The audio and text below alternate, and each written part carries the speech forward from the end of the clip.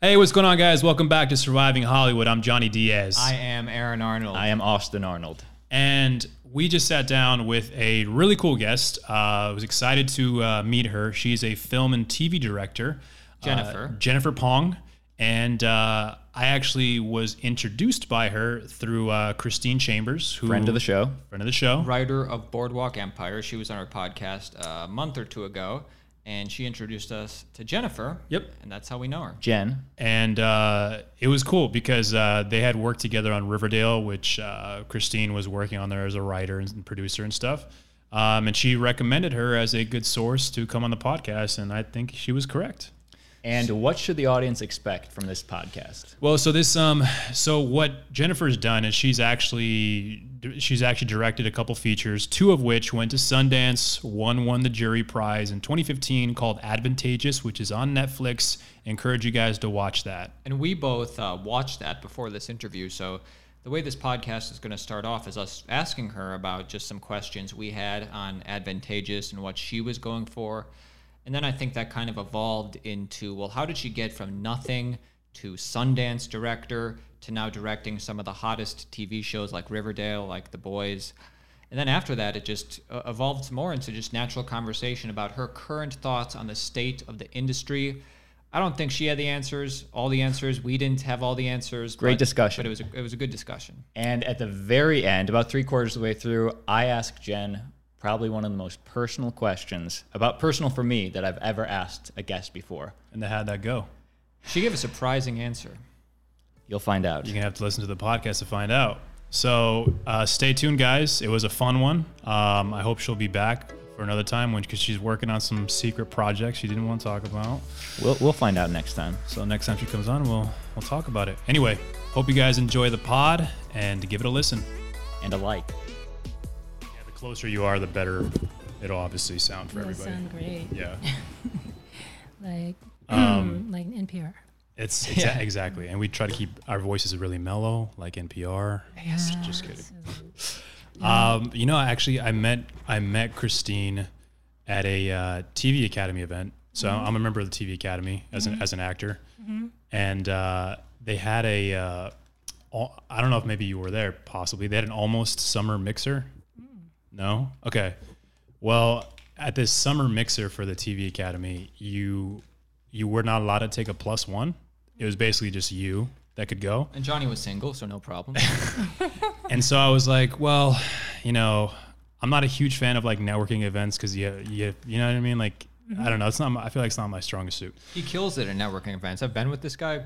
Great. I'm good at carrying a conversation, but sometimes starting one is a little awkward sometimes. I feel you. It's the weirdest. It is weird, right? Yeah. And so I just told myself, all right, my typical go-to would be to get a drink and just hang out in the corner. But that's not really totally what you're supposed to do I know. at a networking event. Not really effective. So I just kind of forced myself to talk to people, and I met Christine there. And she was awesome. We got along, and then I met her and a few other writers that she worked with. And we kind of stayed in touch, and I kind of messaged her, and I was like, hey, look, we have this podcast. It's here to kind of help people that are trying to, get into Hollywood, figure out the inner workings of things. And if they want to become a writer or director or actor or whatever, like, what's the key to kind of making it in Hollywood? And she's like, love to come in. And I was like, awesome. She's great. She is. Television process, the television process. Well, we want to know. We want to know those details. Right. Do you want to start? You want to start with that? Sure. Okay. Whatever you're feeling. Johnny's been on every procedural cop show on TV. Really? So Which That's ones? not true. But Which ones? I've done a couple. I've done a few. I did like Hawaii Five-0, NCIS. Speaking of procedurals, one of my first television, so I came through independent film, as you know, so I made I made 2 features. They were Sundance supported features, and as people probably know, Sundance supports kind of new voices and new ways of new kinds of stories that maybe are somewhat underrepresented. Nice. Yeah. Did you notice that when you got the Sundance recognition, you got in, you won, did you notice an instant bump in interest from agents or productions or whatever? Sure. These are funny things to have to answer because I don't know why, but it's just funny. I'm interested. Yeah, no, it sounds like a good question. Yeah. Was it Advantageous that was the first one? Or? So to speak. Yeah, it was advantageous. It was advantageous, the movie, yes. Good movie. The other one, Half-Life, also was before, right? Yeah, Okay. Half-Life was very, very first feature. And I think I can speak volumes to what that was like because it was insane. But yeah, my very first feature kind of got me on the map in terms of recognition through the indie world and Sundance. And then my second feature, which was like a long time later, 7 years later, I had done another couple shorts between the two, kind of, it was nicely timed with the rise of Netflix and their acquisitions of independent films. And so that helped a little bit too. Well, It's all about timing. what was it like when you actually were finishing the feature? Were you anticipating to send it out to festivals like Sundance and hoping it was going to get in? Or are you thinking like, okay, there's some buzz around it? How did that kind of go? So like, you mean, what was my plan? Yeah, like, so were you already automatically thinking like, okay, I'm going to submit this to festivals, see what happens? Or were you kind of thinking like, I think Sundance might take it, or was kind of, did it feel like a long shot? It was interesting. Just even, I was very agendaless, to be honest, making Advantageous the feature. It was weird. I kind of followed my gut. And I'd made the short version. There's a short film called Advantageous. And I'd made it in the interim after my first feature. And it just kind of came together in a matter of like a year and a half with some sponsorship from like the PBS and the ITVSs of the world. And they embraced the subject, they embraced me, and they supported me with some financing, and I guess because the subject itself and the way it was being executed was so special, I guess, and it seemed to gain a life of its own and a lot of momentum, and I was surprised. I was just kind of writing something from my heart that seemed to kind of come out of me really easily. I was living in New York. I felt like I had something to say about access to education and money and race and class and elitism in New York. And so I just kind of put it together and made this short, and then everyone started saying, this is pretty cool. So when that happened, as we were actually in production, the mom, Mina Kim, who's the mother of Samantha Kim, who played Jules, the young girl, turned to me and goes, this could be a feature. You should really consider that. And They were related? No, so the mom. So just to clarify, Jacqueline is the person who plays the mom. Yeah. Mina, the person I'm speaking about, is the actual mother of Samantha Kim. So, Okay. So you when you're working with a younger actor, you obviously often have a parent either around or adjacent or On something. set or something. Yeah, which is very important actually, and it was wonderful to feel this kind of blessing from her as an Asian American woman. She was basically saying, I'm a mom, and I think that your project, your idea is extraordinary and valid and needs to be out in the world. And with those words, I felt like there was this blessing, that there's a sense that maybe this is important enough to carry forward. So I just started asking people, do you want to expand this into a feature? And everyone said yes. And so we just did it. We raised a little bit more money. We did a huge Kickstarter. San Francisco Film Society came on board to support that development. And then even in the process of that, so I was like staged in San Francisco after having left New York, and I was just going, I'm going to expand this. And Did you shoot in San Francisco or New York? I shot in mostly New York. Okay. For the feature, I shot some visual effects plates and lots of different little things in San Francisco. To explain all that, basically I moved back from New York to San Francisco and also did visual effects post in San Francisco for the short, and then proceeded to expand everything into a feature, kind of doing a bi-coastal production. So Johnny and I just watched the movie, and we loved it. Very watchable on Netflix, Advantageous. But you mentioned like all like the different themes that were in there, and like we noticed some. So the themes that we noticed, it was like Well, when we were talking about it briefly before, I mentioned women in the workforce. Mm-hmm. One is that like there was a sense in the movie too that they were letting her go because of her age. It was harder for her to find employment because of her age, and they were looking for somebody younger. That's ageism. I mean, there was women and there was ageism. Yeah. And then there was another thing also that I don't remember the name of the character. He was like the scientist that worked there. That he was like kind of the one friend she had at the company. Right, James Urbaniak. Yeah, and he made a comment to her because she was complaining to him, saying like, I can't find a job anywhere. Right. Women can't find jobs anywhere. And he was saying that was an intentional thing because they were trying to get more women to come back home. We need to get the men jobs so that way women can come back home, right? Right, because they didn't want men homeless on the street. They wanted them to be employed. That would be safer for the community in a sense. Yeah. Yeah. World. So exactly. So I felt like it touched on a lot of different things. Now, were all those part of the theme you were going for, or what was it? How was that going? And what themes did we miss? You mentioned there's also like a New York theme. Oh my gosh. There's so much. Let's unpack. Let's unpack dense. all of it right now. Yeah, we're happy to. That's my favorite thing. I mean, I don't know where to start, but yeah. Well, just working backwards, the New York theme. I mean, New York inspired it because I was living in Washington Heights and traveling. You know, I'd travel down the length of the island from Washington Heights to the Upper West Side to Whole Foods, like to get the food I wanted at Whole Foods. And you get this kind of slice of like different people with different means and different kinds of parenting styles. And if you're an Upper West Side parent, especially an Upper West Side mom, actually I'll say both moms and dads, they're extremely hands-on with their kids' education.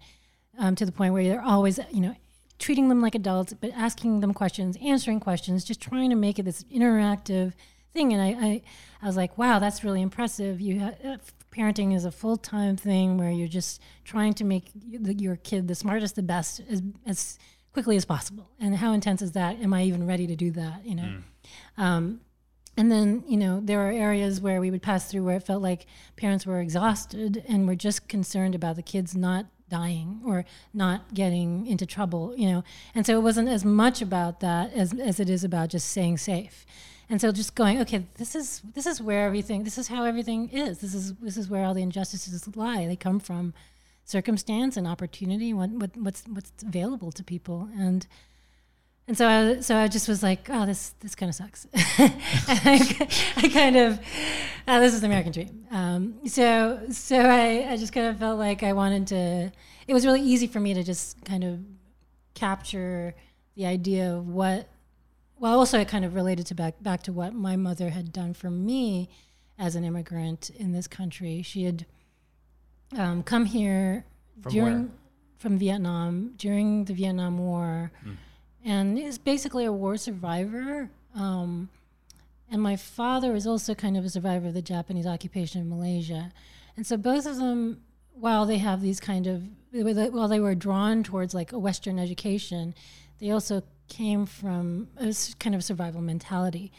And so, I started to understand better why my mom was always stressed out and why my mom, and what it really meant for her when she was like trying to make me excel in every moment in school, and why she had to go and confront my chemistry teacher when I got a B. It was like this, like this is not just, this is you not made fair. A mistake.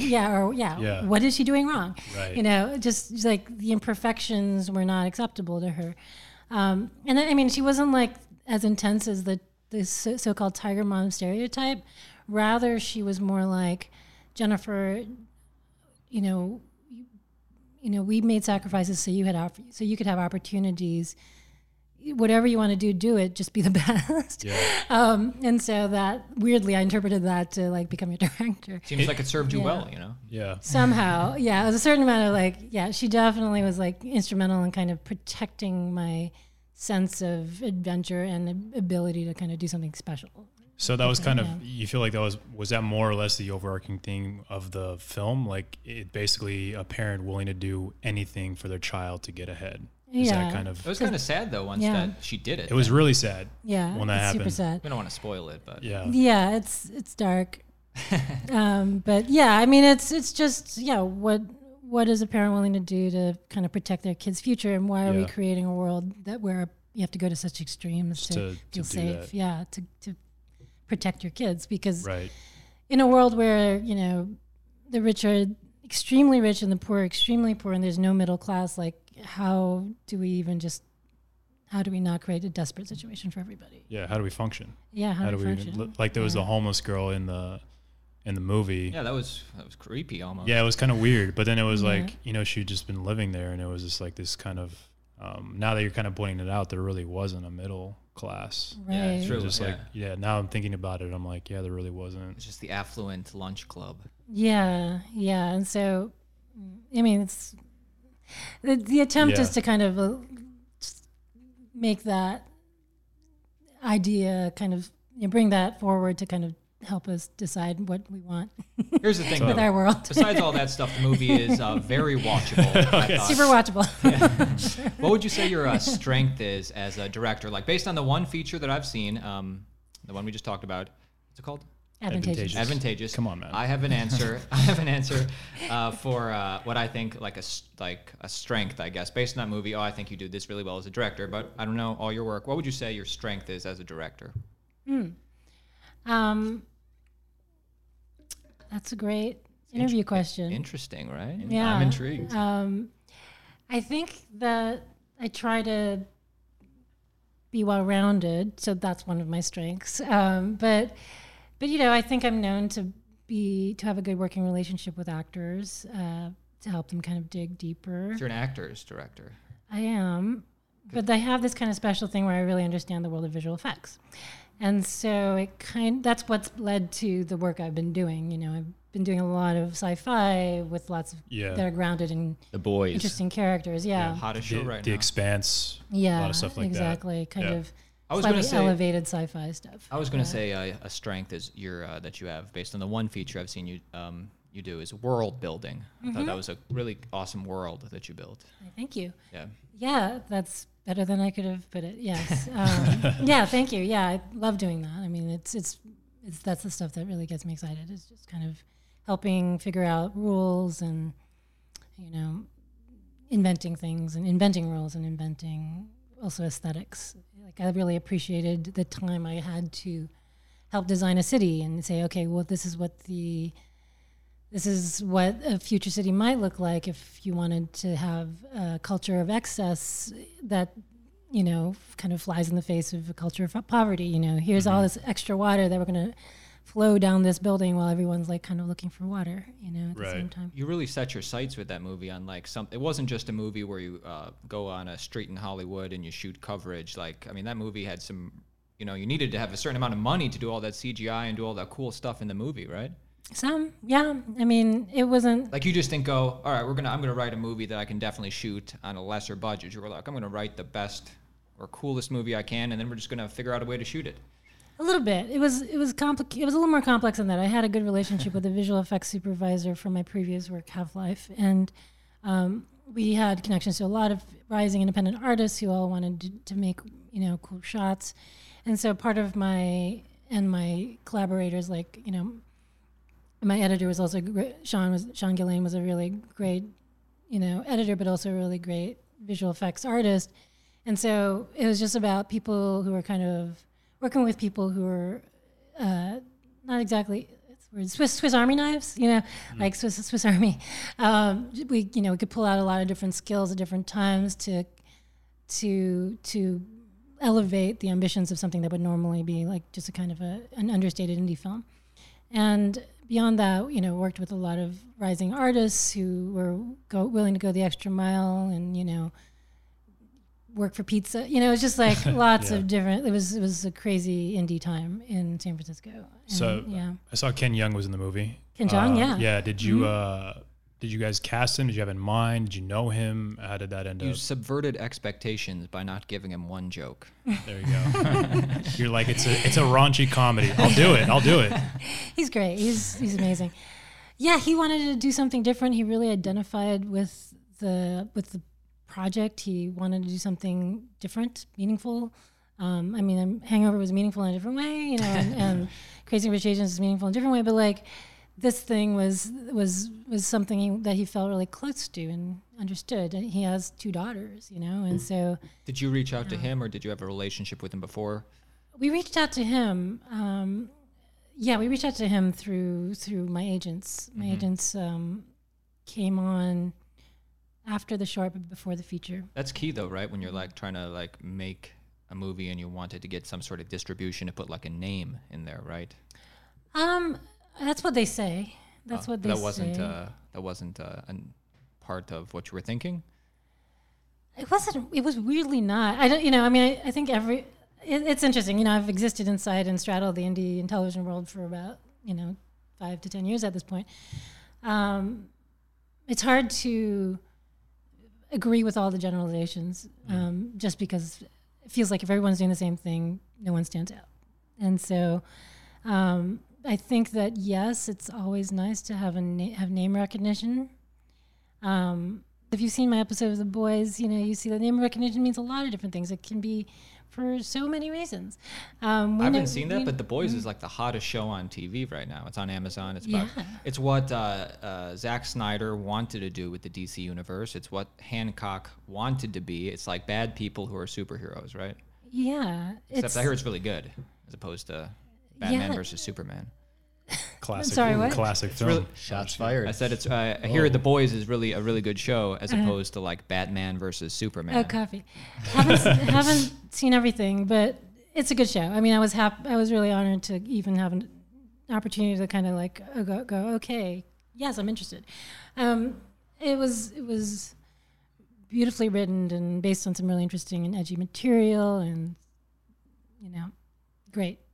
You said that special effects is your forte, or for lack of a better word, working with all that digital stuff. Visual effects? Visual effects, yes. Tell me how that works, because if you have advice for an actor or a filmmaker, how do you calibrate that? Actors, visual effects. It becomes second nature for pretty much anybody who these days. You put a tennis ball up and say, "This is your eye line," and go make magic. That is yeah. I mean, that's intense. I mean, that's a really good. That's a really amazingly impossible ask for an actor, is to kind of act with this mark over here, right? Yeah, or this random blue face. And so I love it when I see people do amazing work, with nothing, and they take it seriously, and that's the point. You just can't limit yourself. You can't say I can't do it. Yeah, no, it's being done. Do it. You know, this is what. You have to use your imagination, damn it, right. And it's. I'm sorry that it's hard, but you try have to. Acting, buddy. It's hard. I mean, it's been done, and it's gonna always be done. So it's kind of cool, because I mean, you see things like Avengers Endgame, right. You see all these really amazing results. You've got people who are just acting with marks, and they're amazing. And from a director's perspective, that visual effects world, do you see all of it in your mind already? And when you're on set, you kind of have an idea of where everything should be? Or how does that work? Yes. I mean, it kind of depends on what we're talking about. And there's no one size fits all, but you try with Advantageous, which is like the hologram will be right here, and that's, look at the hologram. What you're seeing is this. And then the aesthetics of that hologram may evolve through the visual effects department, but you have a general idea. I just finished on something in Atlanta, and we had, we knew we were capturing options for VFX, but we also knew what the concept was. So it just kind of depends on. What's the project? Can you say? I think so. Yeah, I was on Stargirl. It was DC Universe's cool. Stargirl. Nice. Yeah, it's going to be great. Really excited about that team and the show and the writing. It's going to be really sweet. And that's a new show, right? It's a new show. Yeah, I'm not sure how much I can say about it, but it's great. You should look it up. You directed one episode, or? Yeah, I just came off of one episode. Super. All I can say is it's going to be great. Oh, totally great. Love it. Expectations set. Yes. I'll tune in. Yes. So when you get when you come in to direct an episode, I'm always kind of curious how this works. Obviously, is it your agent that's pitching you to production to be considered for the show? How do you actually get on to directing an episode of a show? Yeah, do you have to pitch a concept, or they just cast you based on your reel and previous work, and then you show up and tell them to point the camera? Yes. That easy. The answer is yes. Depends on the show. I just did a pilot, so I had to kind of pitch a concept. But when it's for an episode, it's a little more like, here's your past work, here's your reel, here meet with some people, let's see if this is the right fit for everybody. And this is stuff your agent is presenting to the producers of the show, or yeah, it's either agents or personal connections. Sometimes I get asked because I had a good experience with a producer and they on a new show, maybe they're show running something new, and they're like, "Oh, we want to work with you again. Here's why, and please come work your magic." So it just kind of depends. It's different. What's your best piece of advice for a new filmmaker, even a young lady filmmaker, or any filmmaker, anybody who wants to direct in Hollywood? They've been here for a year so far, so they got an apartment, but other than that, they want to get into this business. What would you say? Because you're doing it. You're doing it. You're where a lot of young people want to be. Yeah, but so it took a while, and I mean, I think, and again, it's almost as if you have to kind of make a choice a little bit about what you're. So so I'll just say what I did was the crazy thing, which was make 2 indie features, be a starving artist for 5 to 10 years, and then eventually succeed. But that's not everybody. Overnight success. Right. And, that's not every, I also went to film school. This is such a, what I did do was make work that was relevant. I think that, like, you could say that I made relevant work. And that's I think it's hard because, like, some people come at this trade as craftspeople and other people come as artists, if that makes sense. Does that make sense? What do you feel like you are? I'm both. Okay. And I came as an artist, but I'm in it as a craftsperson as much as as an artist at this point. I don't know if I get the difference, really. Yeah, so artists believe they have a vision and something special to say, right? And then they create something, right? And craftspeople, depending, may be like kind of saying, building on the, I mean, everyone's building on they're standing on the shoulders of other giants, always. Everyone is, artists are as well. I think that craftspeople have a sense of, like, literally, like, what it takes, like the nuts and bolts and the math, the lenses, the technical aspects of it, the logistics, the producing, everything, and I build my craft skills over time to support my artistic vision. But I would say every great director is both, right? Because I feel like you have to really understand that stuff to also be a great artist. I pretty much. There are some people who get away with not, and that's okay. Yeah. There are also people who come at directing from a writing perspective and do great things because they also absorb the technical over time. I mean, so I guess what it is maybe the advice is build on your strengths and work through that. Okay. I see assistant directors becoming great directors. I see cinematographers becoming great directors. I've seen hair and makeup artists become an amazing director. It's just like, what is your strength, and lean into it, and then see where that takes you. It sounds random because I don't know if that's, like, going to always work, but at the same time,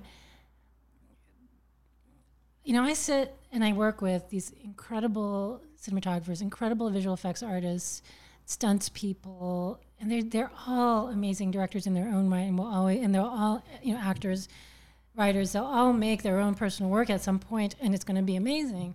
And at the same, I'm always learning from them. They're learning from me, but it's always like there's just always more to learn. And so I see visual effects supervisors, stunt coordinators who are at the top of their game, and I go, they're pretty darn comfortable. Mm-hmm. They're going to always work, and there's always going to be demand for them. So I guess maybe the advice is kind of like, what are you really interested in? Because there is a bit of a mystique that comes with directing, which is like, oh my God, you're in command. You're the one that's, like, on the bottom. Running the ship. Yeah, you get all the credit or you get all the blame, And right. And that's good. It can be good, but there's so much. There's a lot more job security, to be honest, in all these other jobs, and they actually are very well paid, and they're highly respectable. So, but you're pushing boundaries. You're pushing this, the status quo. You're gonna have a point of view. No, all right. I was just trying to, like, redirect what I was saying to what you're trying to say. So you're asking what I'm doing Or I don't know. You were just saying some people get too comfortable. oh, I wasn't saying they were getting too comfortable. I was saying that they're amazing. What I'm saying is that even as you're They like just know what they're doing. what I'm saying is like even if you're a young person trying to figure out what to do with Hollywood and how to become a director, consider like all the trades because they're very cool. Like I met with this I worked with this amazing stunt coordinator and I was like, oh my God, you're a god. And he will always work, forever. And so my point is that, it's not all writing, directing, producing, and acting. There are some extremely well-paid positions out there that Besides like that are directing or whatever it might be. Teamsters. that have a lot more job security and a Gaffer. lot more comfort. Teamsters and gaffers are amazing. Crafty's And important extremely too. Important. Yes. Need the caffeine. So it's important to like pay the respect to all of those Right. because without them, I would not exist. Well, the whole movie wouldn't finish without all these people. So More than Yeah. definitely. And- yeah. And speaking of craftsmen, and I wanted to ask you this because I asked this selfishly because we made a short film, dark comedy. We're in post-production of another short film.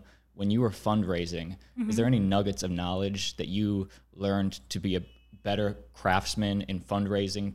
Whether that's, and what I'm thinking is, was it more hitting up your friends and family or more hitting up the corporate entities or anything you learned? What kind of corporate entities are you talking about? I'm not sure exactly how you fundraise. Rich people. because you mentioned earlier about something about PBS. Yeah. And there was something through, I can't remember what organization in San Francisco you said that. Oh yeah.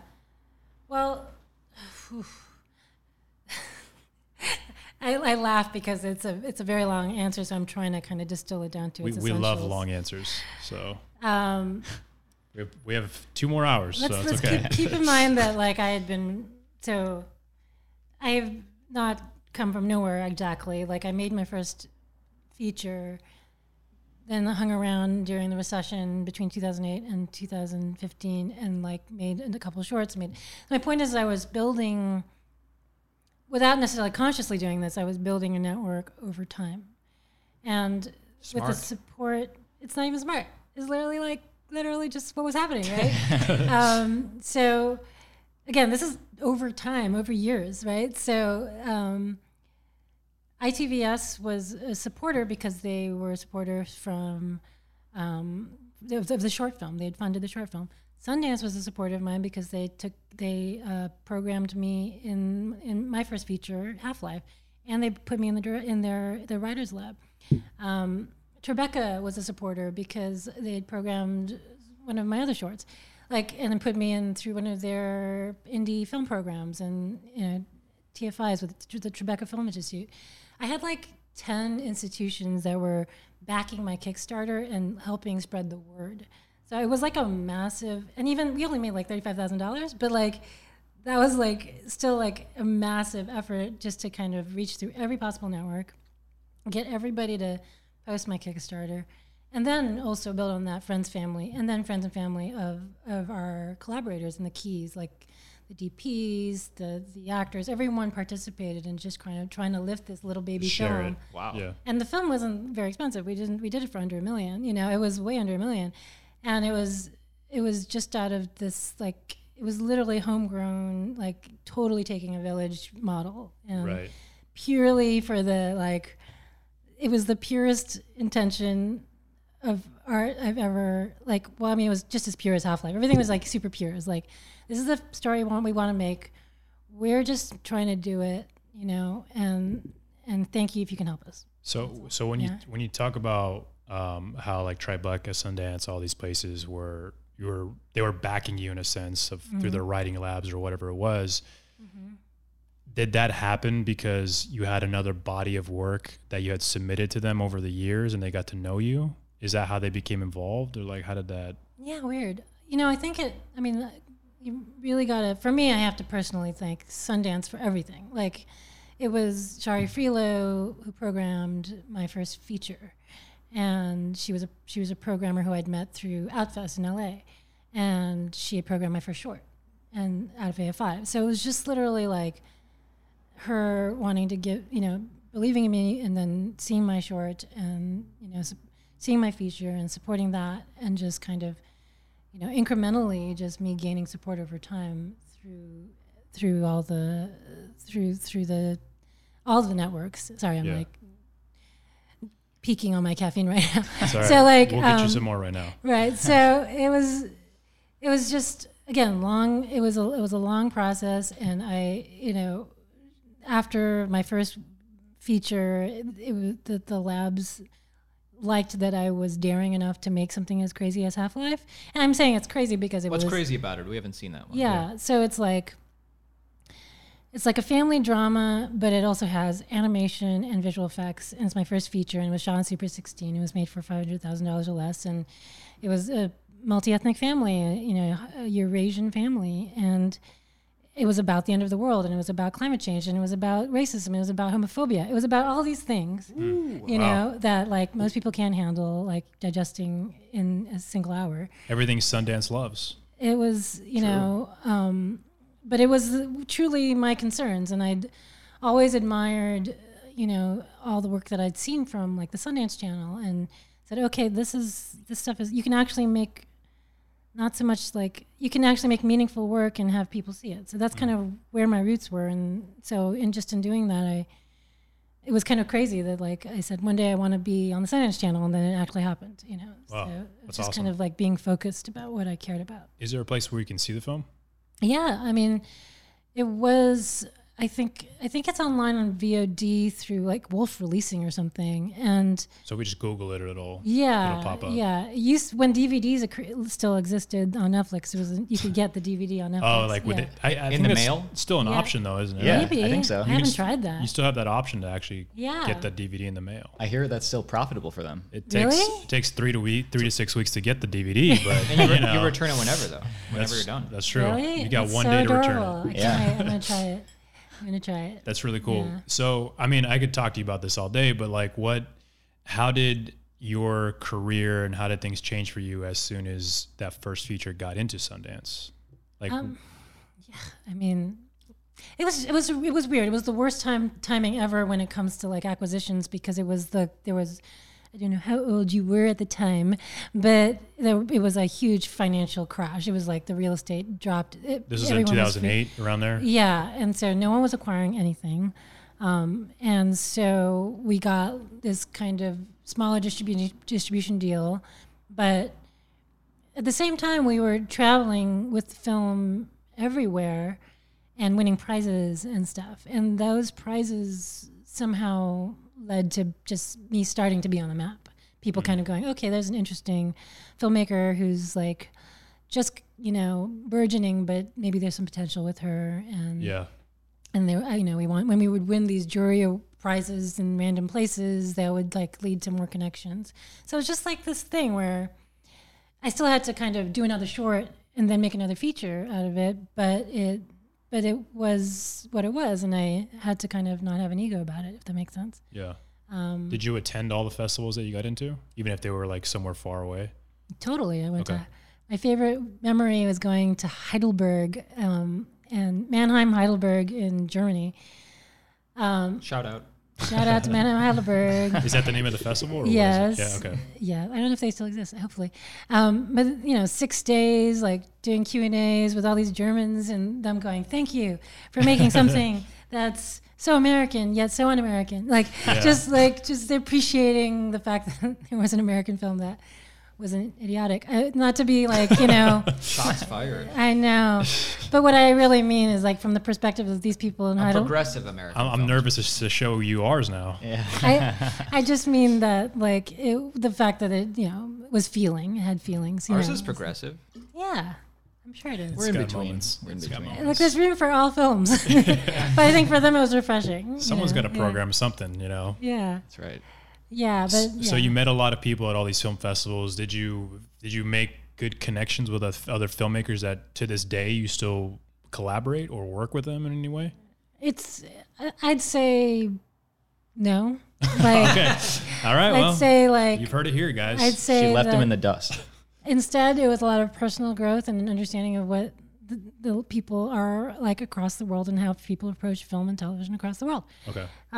It doesn't mean anything really other than I just was happy to have kind of, from a personal and artistic perspective, getting audience feedback internationally was really valuable.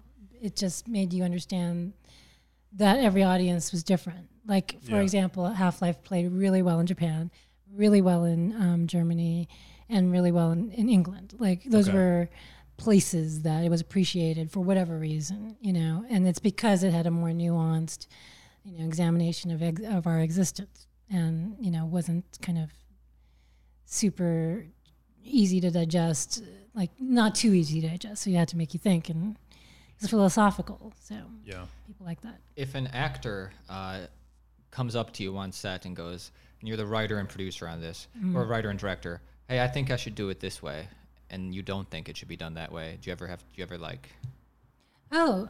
Wait, if a writer if an actor wants to do their own thing, but you have your specific vision, and it's kind of like your baby. Do you how do you do? I mean, look, there's always room for everything. No one person is a total genius as much as they'd like to think they are. Okay, so that is a truth, and I will take that to the grave. No single person is a genius. Take that, Kanye. Everybody's a genius, or Einstein. Everybody's a genius, or nobody's a genius. You know what I mean? Like, everyone has something to contribute. And one of the favorite things, especially here in the television industry, which is absolutely true, is that the best idea wins. Now, that doesn't mean that you don't try a second best idea, and it doesn't mean that yours is the best idea, nor does it mean that it's the actor's idea is the best idea. It just means at some point you'll figure out if it works, and why not try it. Nice. And so that's generally what we do. You know, I'm not saying that. I think that there's a line where you can't. I would not advise every actor to try to get 3 ideas in one take. You know what I mean? And try to get.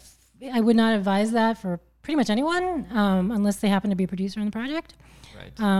But I would say that especially I don't know. I mean, there's no rule, but I think that there's a lot of honor to be given to an actor who's done their homework and has, you know, thought about what their backstory is and why they would make the choices they would make. And so it's a really interesting question, because the word auteur can be applied in many ways. And, you know, I mean, I have a specific vision about certain things, but it doesn't mean like it applies to everything. I don't know. So especially when you're making a whole series, it's a really big world. It's not just one world with one rule.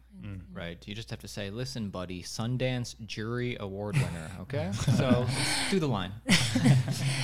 I would not say that. Your people will say it for you. Just kidding. That's right. Yeah. Anyways. Talking about that, I'm always curious about this, and this is for directors out there that are working on things. And it sounds like you kind of sort of answered it, but let's say they have just finished their first feature or their first couple of shorts or whatever it might be, and they're looking to get an agent or someone that's going to be able to try to get them possibly TV work or whatever. How do they even go about doing that? Wait, how does it like a young director or something who's making short films and stuff, but wants to direct The Boys and wants to direct all like these cool shows. And then they probably need an agent if they don't know people. How does that young director get an agent? It's a question of the ages. It literally just fell in my lap. Like, okay. Is it because of the Sundance and it just kind of happened, or? Like I said, like every single thing I said led to that. Like, I've been around for a while, and it just slowly gained legitimacy. And I think it also. I'm not going to whine about it, but I would say that I don't have the typical face of a director, you know, and so like, it doesn't just. People can go, oh, you look like you can direct something. You know, it's more. But what does that mean exactly, though? Well, you know what it means. I mean, no, I really don't. Like, I mean, if you Google director, have you watched? There's this great film out there called Half the Picture. Okay. I was in it. I'm in part of it. All these amazing female directors. Ava DuVernay's in it. Nisha Ganatra's in it. It's just about like literally Google director. And you'll see what I'm talking about. A white male? Is that what we're talking about? Just look at all the pictures. Just look at all the pictures, you know? And that's enough. Like, it kind of tells you what a director is to people. Okay. Interesting. Well, it's interesting because I feel like in the last 5 years, I've worked with tons of female directors and people, like females producers and on the crew, but I haven't really worked a lot, you know, past 5 years ago. So it's probably a lot different. Before 5 years ago? Yeah. Yeah, I mean, I'm very happy to hear that you've had a wide range of people they work with. And it's definitely been through the efforts of folks at Sundance, through the folks at Women in Film, and just people across studios. Like everyone has finally kind of realized that there are perspectives that are valid, that are not necessarily ones that you've seen before. For sure. And actually, there's a certain way that you can direct and also run a set. Like you direct a film and run a set that changes what we present to our world and possibly could change the world. If we come at things a little bit more holistically and healthily, if that makes sense, with respect and mutual respect, with respect given and received across every department and everything, then there's a lot to be gained just in general. Can't we all just get along?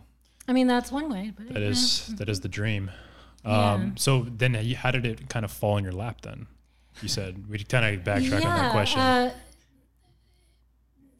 It's not as if it's like unearned. I mean, I don't mean it that way. Like what happened was I was part of this cool program that was being run by this woman named Michelle Turner-Sileo, and it was called Film House, and she had this fantastic idea in San Francisco. It was to bring together aspiring filmmakers who had maybe were mid-career or early mid-career, give them an office in San Francisco to work on their projects, whether it's a documentary or an indie narrative film. It had to be independent, not studio supported.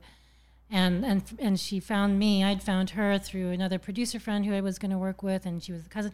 Long story short, we'd met in New York, and I ended up in San Francisco, and she said, do you want one of these fellowships, residencies? And I said, yes, please.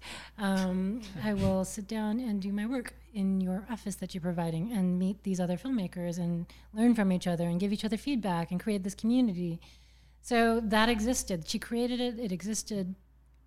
Ted Hope, who now runs Amazon Films, was running the Film Society at the time, and he invited some folks over. There were always special guests, and we'd learn about things. We'd share our stuff with them.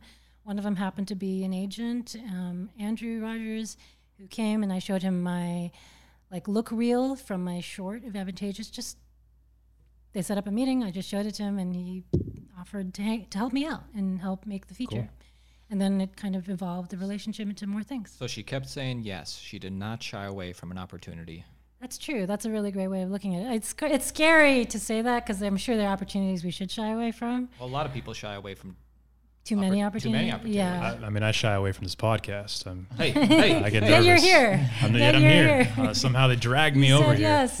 We Jennifer's on her way. I'm like, all right, I guess I got to go. And we said match the color of the walls. That's true. Oh, that's so cute. Trying to blend in. Actually, talking about the relationship you have with your agent, because I'm kind of curious, and as actors and young filmmakers, I feel like we don't always necessarily understand how this works. From an acting perspective, an agent will typically help somewhat nurture your career in terms of do this, and try to kind of push you towards roles that might be fit for you. How does it work with your agent? Is there a certain style, obviously, that you do? I know you into sci-fi. It's a great question. I mean, I don't have the answer yet. Okay. Just still kind of navigating that sort of. We're all collaborating. I love my agents desperately. They just kind of saved my life, and they found. The fact that they, kind of got behind me was just kind of crazy. I'm a very specific human being, and so. But you got two amazing features that have gone to Sundance. I mean, you saved their life. Yeah. Fair. So I mean, that's a whatever. tough feat. That's a tough feat. You should be feel accomplished. I don't mean to be overly humble. I just mean it's just it's, as you said, maybe 5 years ago, it may not have been the same situation. I'm not saying it's perfect now. I'm just saying it's changing a little bit. It is a little bit. Thank goodness. It's cool. It's so hot in here, by the way. Yeah. Damn, is anybody else hot as hell? It's it's steaming. Are you okay? Do you want to take a No. pause? I just want to apologize for the LA weather. Apologize Cool. publicly. I just came from New Orleans where it was 90 degrees all the time. Oh, so and you're it was humid great. and I was wearing a long sleeve shirt, and so I'm pretty Back to that dry dope, California. and I'm fine. Sorry, continue. Sorry. Sure. No, I think in my best when I'm completely under duress, like 90 degrees, You're not 100% leaving. humidity, hurricane coming. You know, that's when I give you my best answers. Now, what was your question? Well, it was kind of just like how is you said that your agent saved your life in terms of how are they kind of like navigating your career? Like, are they helping you like, okay, this is what your reel should look like. This is what we're going to kind of pitch you to. It's a super team effort. Everyone's just brings a little bit to it. Whether it's, you know, like helping you understand what the landscape looks like, helping you understand what people hope to understand from you, you know, creating opportunities, you know. What I really appreciate is that at least they listen to my concerns pretty carefully, if that makes sense, and they don't try to make me do things that I think are gross. So there's that part of it. I think again, every agent's different. Some are a little bit more like involved, and other people are more, you know, just laissez-faire. Not laissez-faire, maybe that's not very fair. More like just not trying to get you to do anything, and other people are more like, let me see if I can get more information for you. So they're kind of information gathering and also helping you kind of train you in a way to kind of survive a weird like landscape if the landscape is weird. You know? Surviving Hollywood. Exactly. That's appropriate. It's appropriate. Yeah, it can be a bit of a survival game. I mean, ideally not, but there are times when it feels like that. Yeah. I'm kind of backtracking a little bit. I know you went to AFI, American Film Institute. Ice cream. Do you? It's where small or like up and coming filmmakers go to sell their films. No, it's AFM. Oh, that's AFM. Oh yeah, Yeah, it's AFI. AFI, American Film Institute. Oh, dude, you need to know. Come what on, that is. come on, man. Anyway, no. So going there, do you feel like the education that you received there was valuable in terms of like, because a lot of people are saying you don't really need to go to film school. You just got to go do it, right? Yeah. Again, I say like no truism that comes out of the filmmaking community is ever true. Okay. Like so- nothing's true. Okay. There's absolutely no rule. A lot of connections that you got out of the school, though, at least. Placements. I was really young Okay. when I was there, and I think I didn't quite fit in. So, like, Why didn't you fit in? Because I was 23, and everyone was like 30 Okay. or 40 or 50. So you brought that young Yeah. perspective to it. Yeah, I was my own version of cool, but like I was like, you know, I was like specific, but I'd say that like I'm in touch with a couple of the people from AFI, and you know, it's somewhat helpful, you know.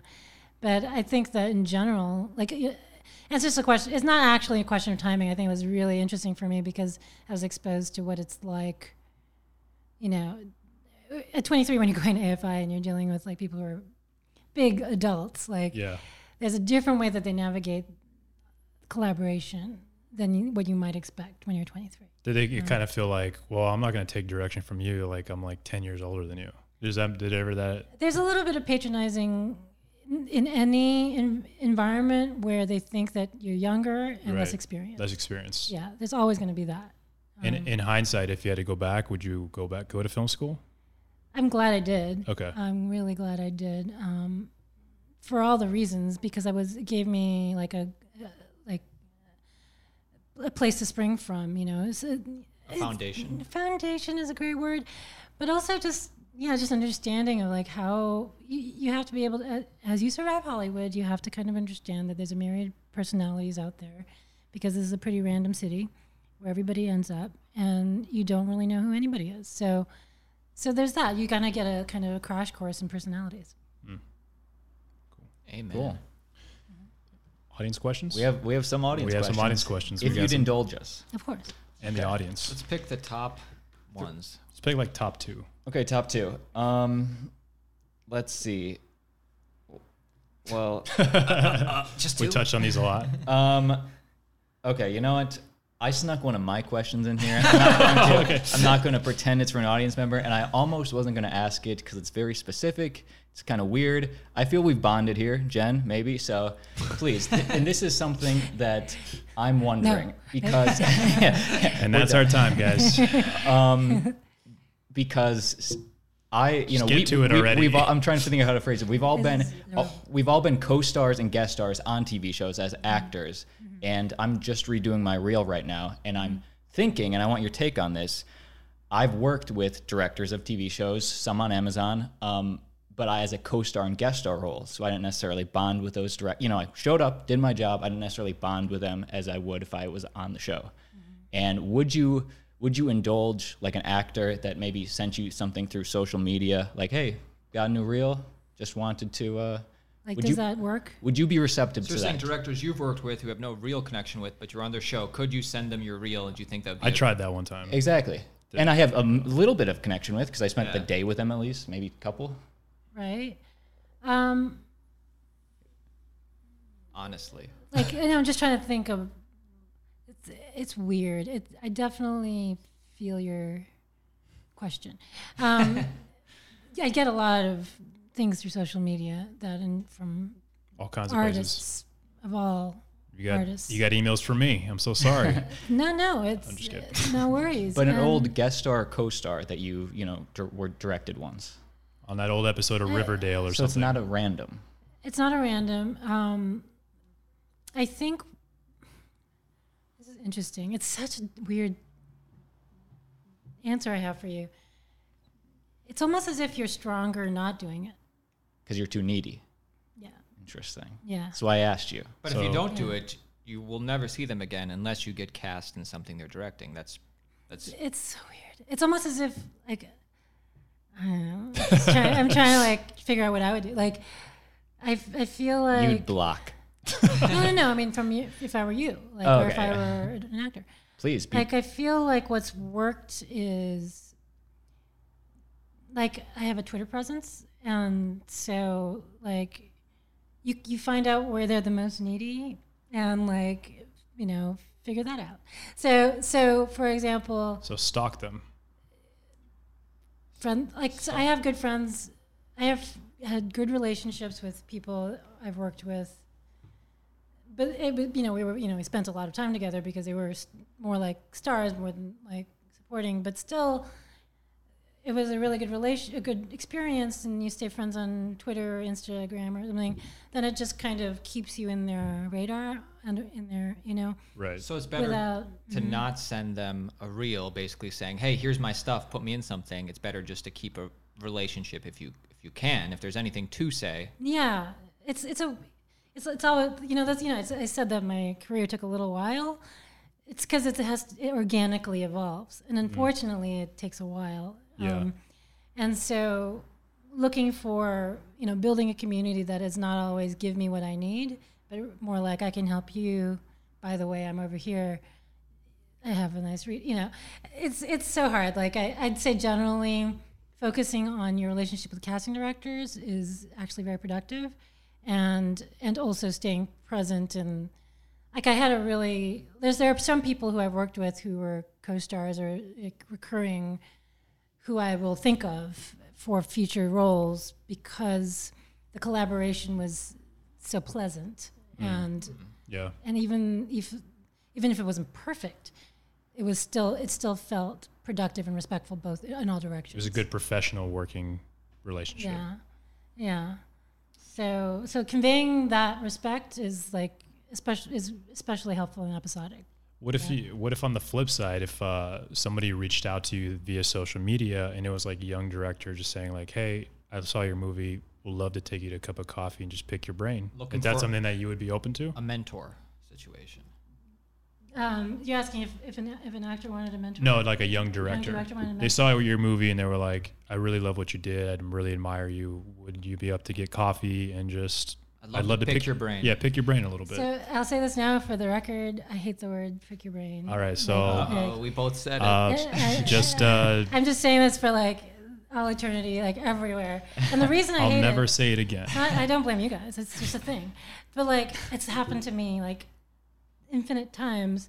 And the feeling is that literally, I'm just a very like You see it visually happening. sensory person. And so I literally feel like someone literally asked if they could stab my brain with a pick, just because it's literally what it sounds like.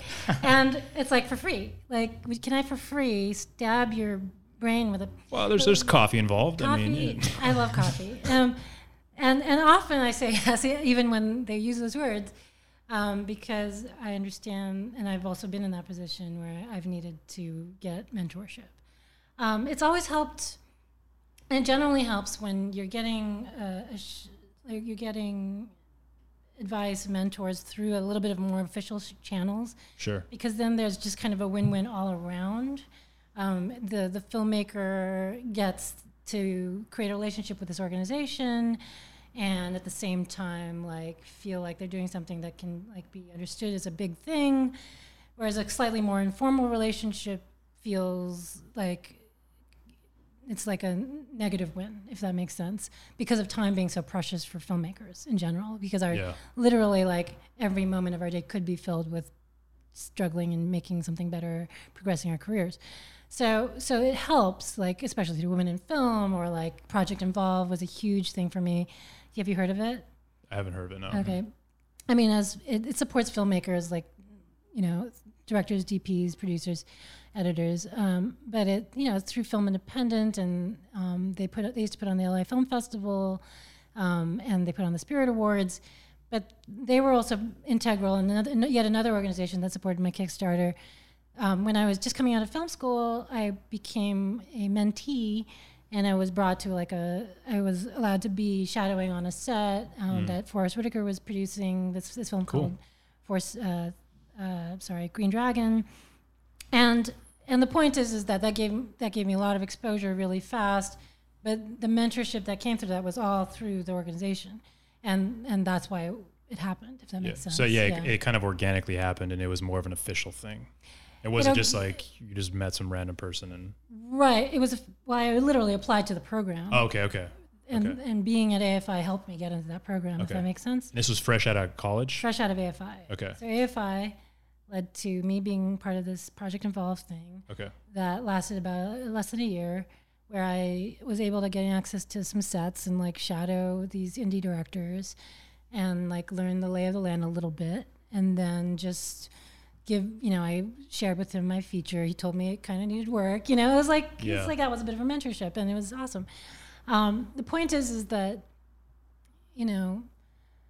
that it's important to help make it a two-way relationship, and coffee is something, but it isn't a lot if your time is super precious, which is why when you call Kevin Smith or whatever, the Russo brothers or something, you're not going to necessarily get a response. Well, coffee is like the thing that's the least amount of time out of other things you could do, like dinner or event. It's like, oh, coffee could take like 10 minutes. That's true, but I think maybe we care about meaningful, giving you our best conversation, and I think you end up getting that. For sure. Yeah, because if you're gonna meet somebody for coffee, you're not gonna be there for 5 minutes. Like, why meet them at all? You know what I mean? Done with my Right. espresso. You're gonna if you're But going, this has been great. you're gonna spend time with literally, them. I'm sitting here with you guys. I'm like this is going to be 3 hours, and I'm okay with that. Yeah, we Um, didn't buy you the coffee. Now I feel yeah. bad about that. No. Um, but yeah. I owe you. But you're joining us on this conversation, which is really cool. No worries. And it's yeah. I mean, I guess yeah. So I mean, just practically speaking, actually, literally saying I will buy you dinner actually does sound like it would be more productive, just because literally You get they a free don't meal out of it. and they don't have to think about what to make for dinner. They just like I will buy you dinner. Sounds like a Me Too. That's true. It also That's sounds a little, true. yeah, exactly, like a little bit. Well, I don't know. That's a good point. Lunch maybe, or Maybe just don't contact them. Late lunch. Yeah, that too. Maybe that just avoid the. That's true. Yeah. That's really funny. Yeah, it sucks that dinner is so weirdly like loaded. I don't get that. Yeah. It's kind of what it's turned into, but. Sorry. Because Go ahead. No, No, go ahead. no. I was gonna say, well, where are you from originally? Originally born in Berkeley, California. Okay. Yeah. My Did you always know you wanted to parents- be a filmmaker? always from probably college. College is when I figured it out. Okay. Yeah. You just like telling stories, or what was it? Who influenced you as a child? Is there certain directors or certain movies that influenced you? Yeah. Tell us about that. What are your influences? Um, Ooh, we're getting crazy now. yeah, it's pretty crazy. Tarantino. What a question. I'm just going to work backwards based on my more recent influences. Sure. Just trying to like get everybody's names right. Okay. Pardon me. Like, I was really moved by the work by Suzanne Bier. She did this Danish film called After the Wedding, Okay. which everyone should check out. It's like, especially as actors. Is this more of a recent film? It's not that recent, no. Okay. But Mads Mikkelsen is in it, and he's Okay. like the Hannibal guy. Oh yeah, he's great in so many movies. But I remember him Valhalla Rising. Did you ever see that movie? The Refn directed movie. He literally doesn't have an line the whole movie, Yeah, and he's the lead, yeah. and He's he's amazing. fantastic in it. Yes. Also Doctor Strange. But like Yes. he's incredible. And so it's one of his early works earlier. I mean, he's not like super young in it. He just plays this dad type character. But yeah, no, it's beautiful. It's just a family drama, and Okay. it was just beautifully handled. And I say a lot of European directors do a great job of kind of making women characters, if that makes sense. Female characters who are actually human, as opposed to objects of desire or affection or just whatever, hate, distaste. Any American movie. Yeah, pretty much. I mean, I'm just joking, but like, but definitely, if you actually look at, especially in the '90s, in the early aughties, you'll see that the cross section of films in Europe are just a little bit more evolved, and when it comes to the perspectives of women, because I don't know why, but They're more cultured. I don't know.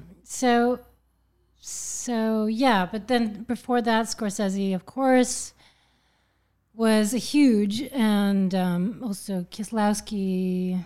He did the Three Colors trilogy. What Scorsese movie really like does it for you? It's like, I wish I could make a movie like that. I think at first it was Taxi Driver. Great movie. Yeah. Never heard of it. Never heard of it. Just kidding. Good, you should check it out. It's on Netflix. Netflix. And then it actually weirdly was Last Temptation of Christ. It's not like people don't really get that movie is good, but it really is quite good. It's Never just seen it. super smart. Yeah, I didn't see it. I heard of it, but I never saw it. Yeah, it was super controversial because of the portrayal of Christ. But beyond that, like, even if you're whatever religion you are, which I have zero claims, it did a great job of humanizing the idea of Jesus Christ. It's like, oh, he was a man? What? Oh, he's a man. Okay. So wait, he made this choice that was really intense? Okay, interesting. What would it take to make that choice, to listen to God and take that's really hard. So you can kind of like buy into like that frame of mind more because you've humanized an icon, if that makes sense. And that's like my favorite thing about it, is that you took this super famous idea, this like super big deal, and made it human. And I think that's probably why it was so inspiring. And also he has really interesting camera technique, and the soundtrack was really interesting too. Nice. Did you see Once Upon a Time in Hollywood? Have not. Need to. Did you see it? Yeah, I saw it, but I was wondering your take as a director, just because I Why? thought you might have seen it. I could talk about other Tarantino movies, but I did not watch that one. What's yet. your favorite Tarantino or least favorite? This is scary. It's scary to answer this question. I have zero. I can't say there was any least favorite because I just appreciate that he tries to do things that are different. Sure. For sure. So, I mean, I actually really appreciate Django Unchained. I love that movie. It's a great I really- film. Yeah, I thought that was kind of intense. A lot of and funny. Very funny. Very funny, very radical, and I appreciated that. And then Reservoir Dogs is pretty cool. It's like every movie he's Timeless. done. Oh, it's good. Yeah, it's a cool movie. pretty inspired. Yeah, it was like the beginning of independent film almost. Yeah. Heck yeah. So there was a lot of. He was kind of groundbreaking. And he was groundbreaking at the time. Probably still is. Pulp Fiction changed the game. Anyways, we got another Yeah. question. I mean, yeah, they're not some we went over. Like We're trying- like somebody asked. This is the last one, so make it good. Oh, okay. Somebody asked. Oh yeah. Okay. When. Did you write this one too? No, this one's from Ali B. When signing on to a film, TV show, anything, how important to you is an inclusion rider? Ooh. Oh, here we go. Gosh darn Does it. anybody actually do that? What's her name was the first person to bring that up? 3 Billboards. Yeah, I forgot her name. She won an Oscar, right? Yeah. she's a really great actress. I know. Coen Brothers. She's fantastic. She's been in a lot of stuff. Fargo. Was it Patricia? Arquette? No. I know. No? Not Oh, Patricia Arquette. Frances McDormand. Yes. Yes, Oh, that's it. shoot. She's Yes, awesome. she's Yeah. amazing. I could not She's believe really good. what an intense person. I It's almost like a trick love question. Frances McDormand in so many things. So yeah. What do I think about inclusion writer? I How important is it to you? We don't. What is the exact definition of that? That crew and cast all has to fit a certain pie chart. There's sort of criteria of some sort, right? Diverse? yeah, I haven't done my research. I appreciate the sentiment very much. But you don't, so you won't insist. I think it's hard to put into actual practice. I mean, what if you're doing a period piece? What if you're doing a movie that requires all Asian people or all black people? Hamilton did Well, the musical and cast anybody That happened. based on talent. That happened in really- the recent film. Oh my goodness, I saw it not too long ago. It's with the girl from Saoirse Ronan. Yes. Oh, She did a Saoirse. period piece. I'm not sure how you say her first name. Yeah. I I, just I messed it think up. it's Saoirse or something like that. Yeah, I don't know. Saoirse, It's spelled yeah. weird. Yeah. Lady Bird. Lady, The girl from Lady Bird, but she did a period piece where she Atonement. No, she played Elizabeth Queen of Scott. That movie. I don't know if you guys saw that movie. Queen Did of not Scott. yet. Probably a lot of white people, I'd guess. No, but they actually had black people in the film playing royalty, and it was I remember watching it and I'm like, Interesting. well, that doesn't really make sense. You know what I mean? But the director It took Johnny out of it. He wrote a complaint. No, it was not a complaint. It just kidding. it just wasn't, because you're watching a period piece in Ireland, you know what I mean, or something. Yeah. And it's like, well, I don't know if that's really accurate. But then I was watching the movie and the acting was really great. And then I read later in interviews with the director that was an actual thing. They specifically wanted these actors for it to be more inclusive. They didn't really care that it wasn't necessarily Oh my God. Yeah. biting the story. But then I'm like, but then you're kind of changing the story. I don't know. It was Well, yeah. it was a really weird line. I don't know how to handle that. You have to kind of decide for yourself what cinema is, what storytelling is, and why you want it to be the way it is. Yeah. And a lot of people, especially with Marvel movies or sci-fi superhero stuff, they hate it when you have suddenly you've changed the character from a male to a female, or they hate it when you've changed it from white to black, or Yeah. they hate it when and it just reflects a certain mentality of this is how my world is, and I don't want that world to be different. And when you look at history and you go, okay, Queen of Scots, there's no possible way that there could be a black person in royalty. Sure, but then here's a world where we decide that actors are actors, and Yeah. actors can be in things. And then there's the argument, which is okay, can this kind of actor be in that kind of film? Why doesn't it work both ways? And then you go, well, historically, this is why. And I mean, this is why this is special, and this is why this kind of reverse version of that is not that special. My point is that this argument is dense and complicated, Yeah. and you have to one might consider looking at the issue in a historical context and kind of understand. And there's no right or wrong, and there's no winning or losing. It's just that people kind of see entertainment in Hollywood as if it's a competition and people winning and losing. And if we could just kind of let go of that for a fucking second, pardon my language. I want to win. Well, I see that, and I'd say that that's not enough, right? Just wanting to win doesn't make you a good actor. True. Right? Yeah. And so you have to kind of love the process, love the craft, love the work, and be okay that, bless the executives and the producers and the filmmakers who are basically being activists right now and saying, let's change the landscape, because Yeah. that's a job in itself. It's the opposite of trying to work on your craft, right? It's the opposite of what we try to do every day, which is figure out how to be the best, the best storyteller that we can be. And so that's a line that I have to step in and out of, okay, I'm an activist for 5 seconds, and then I'm a director for 1 month, and I'm an activist for 3 hours. It's and then I vote the way I vote. It's all kind of a mess, and it's hard to say that there's right and wrong. But to even try to answer the question about the inclusion writer, I don't know enough, I love the sentiment of creating a diverse industry. I like that For idea sure. a lot. And I think when I see it happening in front of my eyes on some of the sets I've been on, I go, this is healthy. Right. This is good. This is good for everybody. It reduces entitlement across the board. It reduces the idea that I'm owed my job. Instead, you go, okay, we're all going to just do our best, and it's not about who's the son or daughter of whom. It's more like, okay, what do we care about? Why does media play such an important role in society? Well, it's because it actually is. It shapes the world. It shapes our perceptions. It shapes our value systems, whether we believe it or not. A lot of us believe that we're not shaped by television. We believe that we own our own minds. But our consciousnesses are shaped by our religion and shaped by our cultures, and it's shaped by the things we watch and read. And so it's okay if the world it's okay. I think it's helpful if a lot of different people are making media, just so it stays a little bit balanced. Well, I think it's also you're like just exactly how you said, like people come from different cultures, backgrounds, religions, whatever it is. You're bringing a different perspective to a story. Yeah. And I think that's what the most important part of it is. Like you're bringing your perspective that someone else might not understand.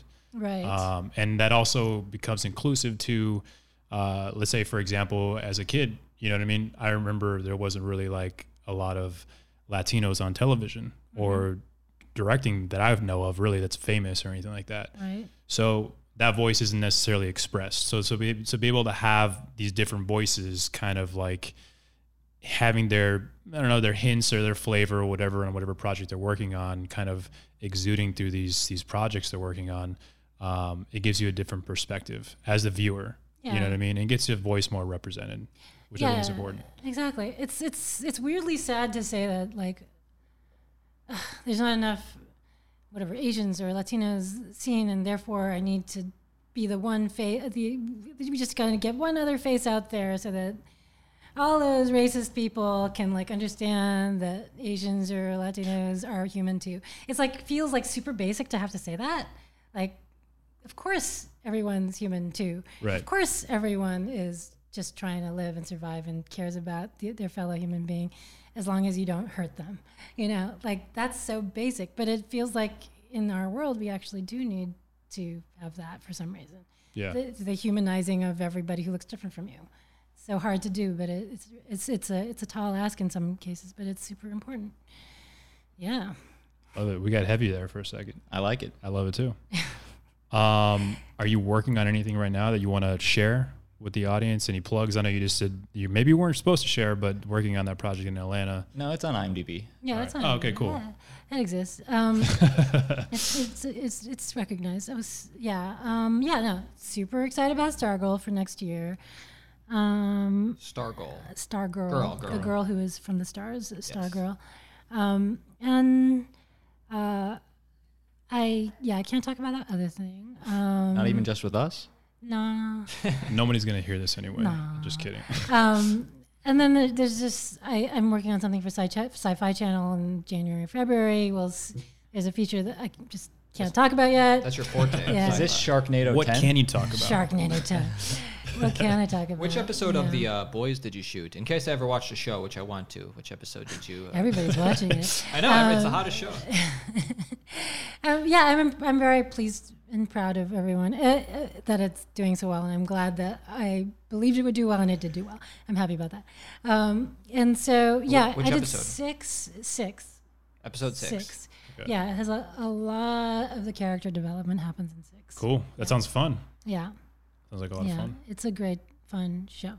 Lots of cool talent involved, and everyone was super sweet.